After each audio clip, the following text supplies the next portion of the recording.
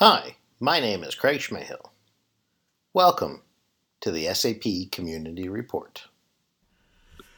Okay, wait a minute. Who are you? I'm Anne. You're Anne. Yes. Okay. But you're not just Anne. You're I'm also UOGB. also YoGB. Yes. But most people actually, don't they? I think most people know you as Anne Catherine, don't they? Yes. Yeah, Well, it's just easier with just the one name. true. Yes. But YoGB, I have many names. UOGB as well. well, you have one, two, three, four, five if you include YoGB that I'm aware of. So yes, you do have many names. Yes. It sort of changes a bit according to which country I'm in. I guess this is true as well. Yes. And I mean, I think you're probably one of the few people I know that has been in as many different countries in terms of a residency. I know there was the UK. I know there was Norway. I know there was Denmark. I know there was India. I know there was Germany. Yes. Am I missing one? No. No. Short stint in Sweden, but not really as a resident. Oh, well, there you go. A long-time visitor. A long-time visitor. Yes. So, and I know you as when I first met you, you were YoGB, and I was UOGB, exactly. and The it was good old because Twitter days. of Twitter, and Yes. it was. I think we talked about this. It was what 2007. Yes. So 2007, this young lady shows up spontaneously at our what we hoped to be was a community party, but it was more of an office party, and basically that's when history started right then and there. I mean, shortly thereafter, you were all over the SAP community. So the SAP Developer Network back then, became one of the SAP mentors, and and then eventually you kind of stepped out a little bit of the mentor world. Yes. I thought I would ask you a little bit. So, I mean, I know a lot of the history. Of course, not everybody else knows the history. But I know you were part of the mentor program for several years. And then, of course, other activities and things like that came up. And you stepped into the alumni realm. Yes. I think that was in 2011. Yeah. So 12, perhaps. 11 or 12. I think it was 11 11 or 12. Yeah, because it was around the same time that, people I like have the 11 shirt. So, Yeah, I so have the 11 shirt as well. So I think you and I both went alumni in the same year. Yes. Dennis Howlett as well and things like that. A lot of us went alumni that first year in 2011. That was the first year of the alumni. So, just time. I mean, right? I mean, time. You got other activities, other priorities, and yes. And well, I was on maternity leave for a year, so there was absolutely no time for me. to put it that way. This is true. But this year, 2018, now, 7 years later, I guess. Yes. Things changed. You are working at a partner company, KMD, right? Yes. Yeah, partner and customer. And a customer. Yes. And you have some pretty heavy focus areas. I mean, what exactly do you do there now? Well, I have two hats. So I'm part architect, technical consultant, doing UI and kind of full stack development. I am also an old ABAP developer, so I do the full stack. Okay. And then I'm also a part-time manager of the UI team here. Now, when we talk about UI, is this primarily SAP UI world? So from Fiori methodologies down to actual SAP UI5 implementation, or other stuff as well? But no, this is pure SAP. Okay. So this is the SAP part of the company. Personally, though, I have a lot of experience from also non-SAP technologies. So before I became an ABAP developer, I was doing what was then sort of web development, but that was in the HTML2 days, 1 and 2. So it's quite a while ago. Oh. But that was where I started in IT. Okay. So. You know, But then I've always had like side projects with like non-SAP work. So I've always sort of kept the web development stuff, which is why the Fiori, when that came, also felt very natural to me because that was something I had already worked with outside of the SAP space. Okay. Now, like me, do you also remember when Blink became a tag and also celebrated when it was taken away? Blink? As in the HTML Blink tag? Oh, that tag. Yes. All right, so you've now dated yourself like I have. Yes. And that I'm old. I actually had like I was teaching myself Swift recently. And it was kind of the first time where I felt like I'm getting old. I actually have to like really learn something. Oh, wow. So, yes. Yeah, I've got a giant iOS programming book here on my desk that I've managed to make it a quarter of the way through, and I'm just like, oh, wow, this is a lot of stuff. Yes, it is. I had the same thing. This is something like totally new. Wow. Yes. So one of the other reasons that I really wanted to get you onto the podcast here to talk is because you are one of the first couple of people, and it's really, I think there's only been 2 or 3 people total over all the years that has actually officially gone alumni, and you are now back into the main SAP mentor program. Yes. Yay! Now, as you said, you know, I mean, you went alumni years ago, and you had, of course, a lot of other things on your plate, and there was a bigger focuses and priorities. But now you are back in the mentor realm.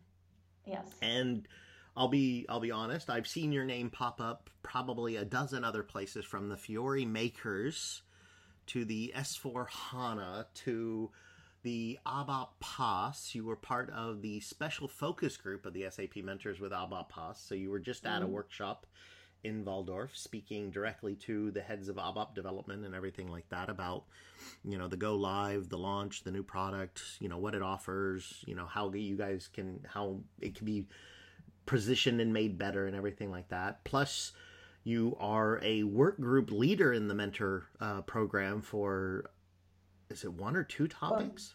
One, consumer grade experience. I had to sort of pace myself a little. So, topic leader 1 group. Yes. Okay, so yeah. Now, I mean, you've gone from having, you know, other priorities to now all of a sudden you are taking on the world again. And it probably does feel like the world. At least it looks like the world to me when I think about all the different things you're involved with. What was the motivation on the mentor side? I mean, you were alumni. You know, you have an amazingly strong network already. What was the motivation to come back into the main mentor program? I think the main thing for me was wanting to contribute again.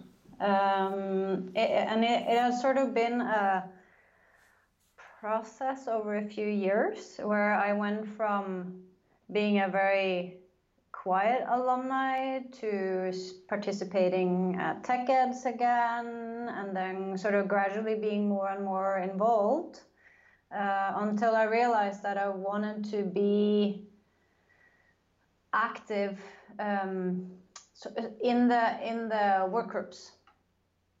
I think that was because I realized from the alumni program that there was this mentor point of view document, but since I wasn't a mentor, I sort of couldn't contribute to that kind of feedback. So it was, and then sort of a lot of things came together where I sort of found the Fiori makers, and I found like a community I could be involved in there, and then the mentor program came as well. So. Okay. Fantastic. I did a podcast a couple of podcasts ago with Jamie Oswald, who is actually taking on a new challenge in life, which has him away from direct contact with SAP software. And he had a piece of advice for all the newcomers and everything like that. And it was, if you're part of the program now, it's because you're ready to contribute. It's not, you shouldn't join the program expecting to sit back and wait and learn and watch, but you should be sitting back, learning, and also contributing at the same time. And yes. I thought that was a really good piece of advice. And I think it just holds true to what you just said as well. Sitting out on the outside, you see all this happening, and with the mentor program, you have a direct line. You have the direct feedback channels to executives, to product teams. And if you want to contribute, then that's definitely something to go for. Yeah, so. Exactly. Well, that was definitely sort of the main motivator for me, because I felt like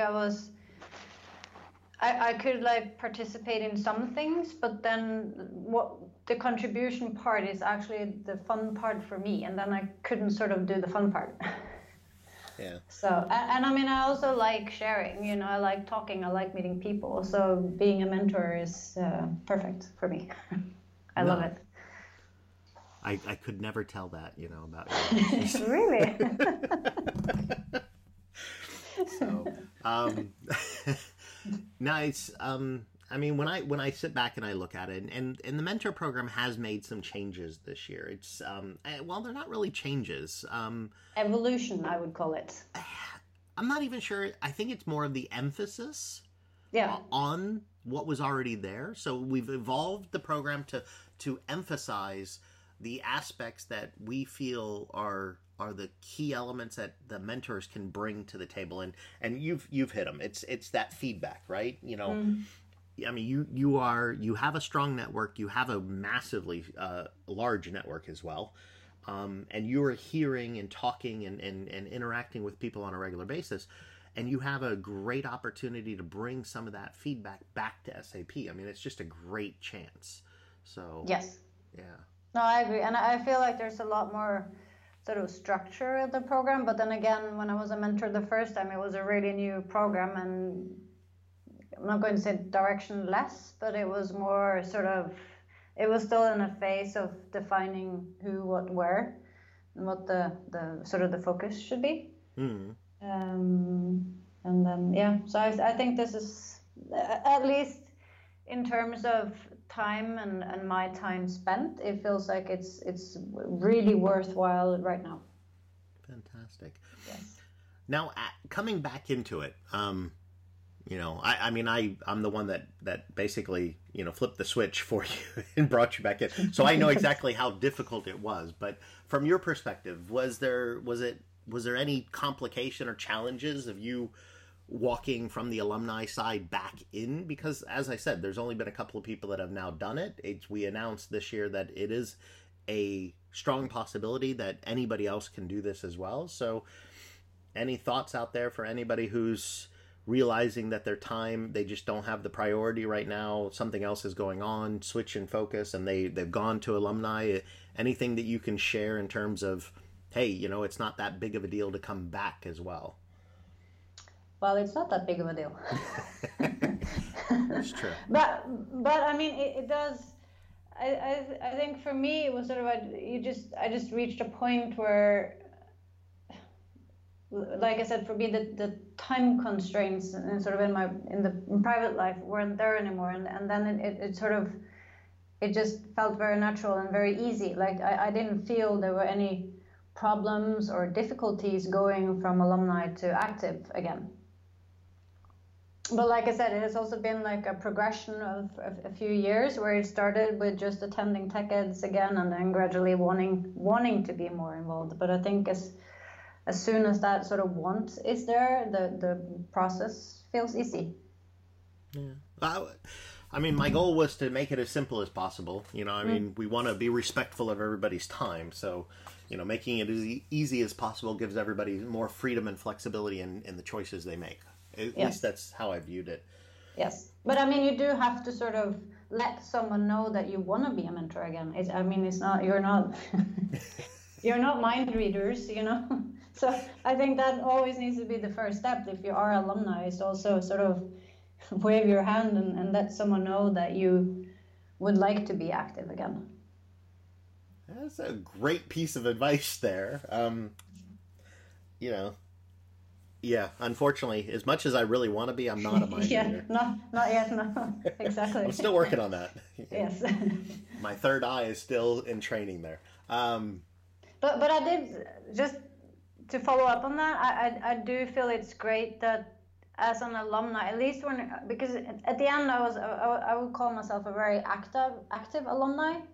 And I think it's great that you can still sort of facilitate that, because it's a great sort of stepping stone into becoming an active mentor again, that you can participate in some things, and if you are active you can attend TechEds, and it was definitely helpful for me that there were like a few stepping stones, that it's not like when you're alumni you're cut off from everything, you're cut off from some parts, but there are some parts you can participate in, and that was important for me. Okay, good to know. Thank you, appreciate the feedback. All right, cool. So in general, as we've talked about, you network, all the different things and activities that you're involved in. There is massive efforts being put forth in the technology world right now in terms of women in technology and everything like that. Do you have any advice for other people, women or not, other people in the technology field, on how we can better network, feedback? I mean, these are those things that drive people like you and me. We really want to do that. Do you have any advice for people out there who's sitting there going, God, I want to be like that? How do people even get started? I've actually thought a lot about this, because at the PASS workshop last week, on day 2, I looked around in the room. There were 15 men and me. And I was like, what happened? Where is everyone else? I don't know. Yeah. I mean, parts of it for me is just I've always been lucky and having employers who are accommodating of me and my time constraints. So I will usually I will always deliver, and I'll always deliver on time. But I've always been able to sort of have a certain flexibility in how and when and where I work, which has been very helpful for me. And I hope other employers will understand the value of women having that flexibility in certain phases of their lives, let's put it that way. I don't know. Other than that, I guess there is nothing to be afraid of, right? It's just put the one foot in front of the other and just start walking, right? Yes. Yeah. Yes. Fake it until they make it, right? No, I don't know. I just like. I still think it's sad that and it's not the first time that I'm like sitting in a room with 15 men, I think it's I'm actually, since it's happened like twice in a very short time. I also had a meeting here in Denmark shortly before that where it was the same situation, and it's actually been like spinning a lot in my head, like where are the women, Yeah. Because there are a lot of female developers, but I don't know. Like I said, we need Marissa Meyer back, right? Yeah, we had a long conversation. We had a conversation about it. Yes. Yeah. Yes.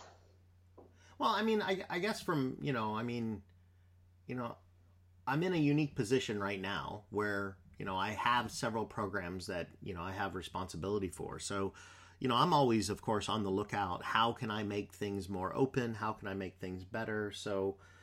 I'm hoping that others like you step forward and say, hey, by the way, this would make it a little bit easier. This would make it a little bit more open. So, yeah.